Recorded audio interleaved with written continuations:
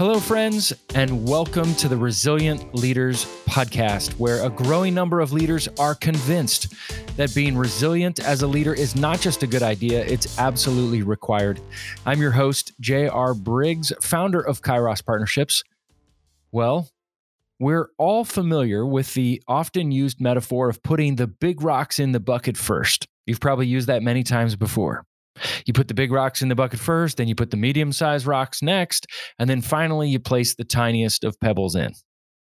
Now, as popular and as memorable of a metaphor as that is, it's really flawed thinking. It poses a significant problem, especially for leaders, because this metaphor bumps its head up on reality in three ways. First, we have to acknowledge that there's a limited size to our bucket. We are not people of unlimited capacity. We have limits and our buckets are only so big. We have only so many hours in a day. We have only so much money in the budget, and we only have so much emotional, mental, spiritual, relational, and physical energy before our tank is completely empty. But the second thing that's really important to realize in this metaphor is that we have to acknowledge that leaders live next to quarries. There are rocks of all sizes that are being brought to us, whether we like it or not, at all times of the day by all sorts of people in all sorts of unique situations. In leadership, the rocks never stop coming. Even if you put all the big rocks in your bucket, you will eventually run out of bucket. The rocks never stop coming. So when we talk about putting the big rocks in this afternoon, tomorrow, next week, in a month, there are going to be even more rocks. Where are you going to put them when you run out of bucket? And the third is that the metaphor assumes that all big rocks, even big rocks of the same size, have equal value. They do not. Some rocks are granite and limestone, sandstone, or maybe even pumice, and some are marble. Some are still gems. But because they are big and they're the same big rock size, it doesn't mean they're of the same value. In the countless conversations that I've had with hundreds of leaders that I've coached, not one of them, not a single one, has told me that they're just bored out of their minds. They have so much time on their hands, they don't know what to do. Almost every leader that I know has too much to do and too little time to do it. What they need help with is determining how they will spend their time, what they will choose for their time, focus, energy, and attention, and what they will choose to ignore. Translation: leaders have too many rocks and too many big rocks coming at them at once and not a big enough bucket. I assume you feel similarly. It was Marilynne Robinson who wrote, "The spirit of the time is one of joyless urgency." Now, here's the truth that leaders must understand. And the sooner we acknowledge it, the better we will be for it. We will always run out of time. There will never be enough time for all the big rocks that are handed to us to be put into our bucket. I recently heard about Hofstadter's Law. Do you know about Hofstadter's Law? Hofstadter's Law says this: any task that you're planning to tackle will always take longer than you expect, even when you take into account Hofstadter's Law. So what do you do with all these big rocks that people keep coming into the front door and handing them to us for us to deal with as leaders? Sure, we should focus on the size of the rocks. That's a good starting point. Of course, that helps, but we can't stop there. We're going to have to be a bit more selective of what big rocks we put in our bucket and which we discard, ignore, or intentionally decide to deal with later, or give that rock to other people or other leaders for them to address. Recently, I read the book called 4,000 Weeks, Time Management for Mortals by Oliver Burkeman, who basically debunks all of our popular time management strategies of today. It's quite compelling. The title of the book comes from the fact, he says, if you live to the age of 80, that means you have 4,000 weeks in your lifetime.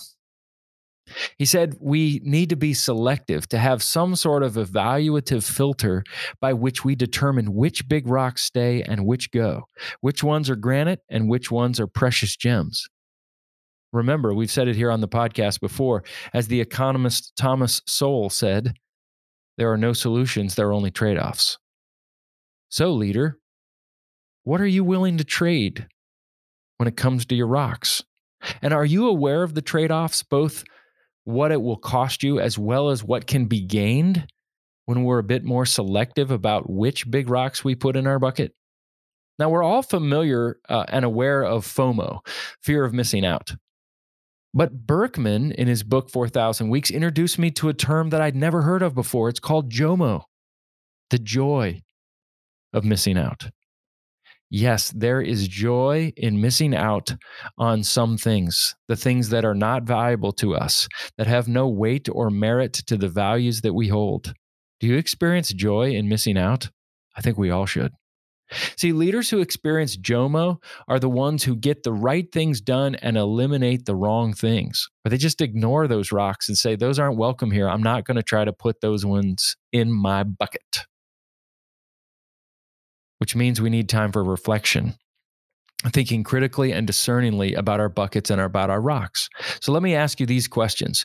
Because there is a limited size to your bucket, just like everybody else, what is the size of your bucket in this current season? I think we have different sizes of buckets in different seasons. If you've got small children at home, your bucket, it's maybe a little bit smaller than normal. Or if you are in your 80s, maybe you don't have the energy that you had when you were in your 20s or 30s. Or maybe this is a season with great possibility, a lot of energy, a lot of health, a lot of excitement, your bucket may be bigger. But there will be times where you may be able to say, I can take a little bit more in my bucket. So then the question is, how much can you handle before it's too much, before it becomes unhealthy? Have you thought much about your capacity? Mental, emotional, spiritual, physical capacity? Number 2, because leaders live next to quarries where the rocks never stop coming, are there times where you can get up and lock the door, where people can't bring that in? Maybe, maybe not. But at least are there times where you can temporarily step away from the bucket and tell people, please come back tomorrow or next week? And number 3, because all big rocks are not created equal, are you familiar with what kind of rock it is that's being handed to you? And if that kind of rock aligns with your values? This can only happen when we back up and ask ourselves, what are my values? What is most important to me, not just as a leader, but as a human being? Maybe as a parent, a spouse, a son, a daughter, a neighbor, a friend. Now, listen, you may want to collect slate, and that's fine. You may want to collect marble, and that's fine. You may want to collect a wide variety and diversity of rocks, and that's fine. So much of the time in coaching leaders is helping leaders determine what are the quality of the big rocks and allowing them to choose carefully and strategically which rocks stay and which rocks go and when. So know the kind of rocks that you want in your limited bucket so that you can be selective with the types of big rocks that you actually put in that bucket. As the French philosopher and writer Simone Weil said, attention is the greatest form of generosity. Remember, your life will be determined by where you place your attention. So what has your attention these days? What should have your attention in these days? And what should have your attention in this season or in the coming season in the future? So what types of big rocks do you have in front of you? Be selective, thoughtful, and intentional about the big rocks. And remember, once your bucket is full, then you have to determine where you're going to carry that bucket and what you're going to do with it. And be purposeful, be selective, and align your rocks with your values. It's the best way to live as a healthy leader. Well, thank you for joining me today. And thanks, as always, to my friend and colleague in Good Mischief Creation, Joel Imbowen at On a Limb Productions. Joel produces all of the episodes on this podcast, as you know. If you have any video or podcast production needs, Joel is the best person that you can reach out to. He helps you tell your story in clear and compelling ways.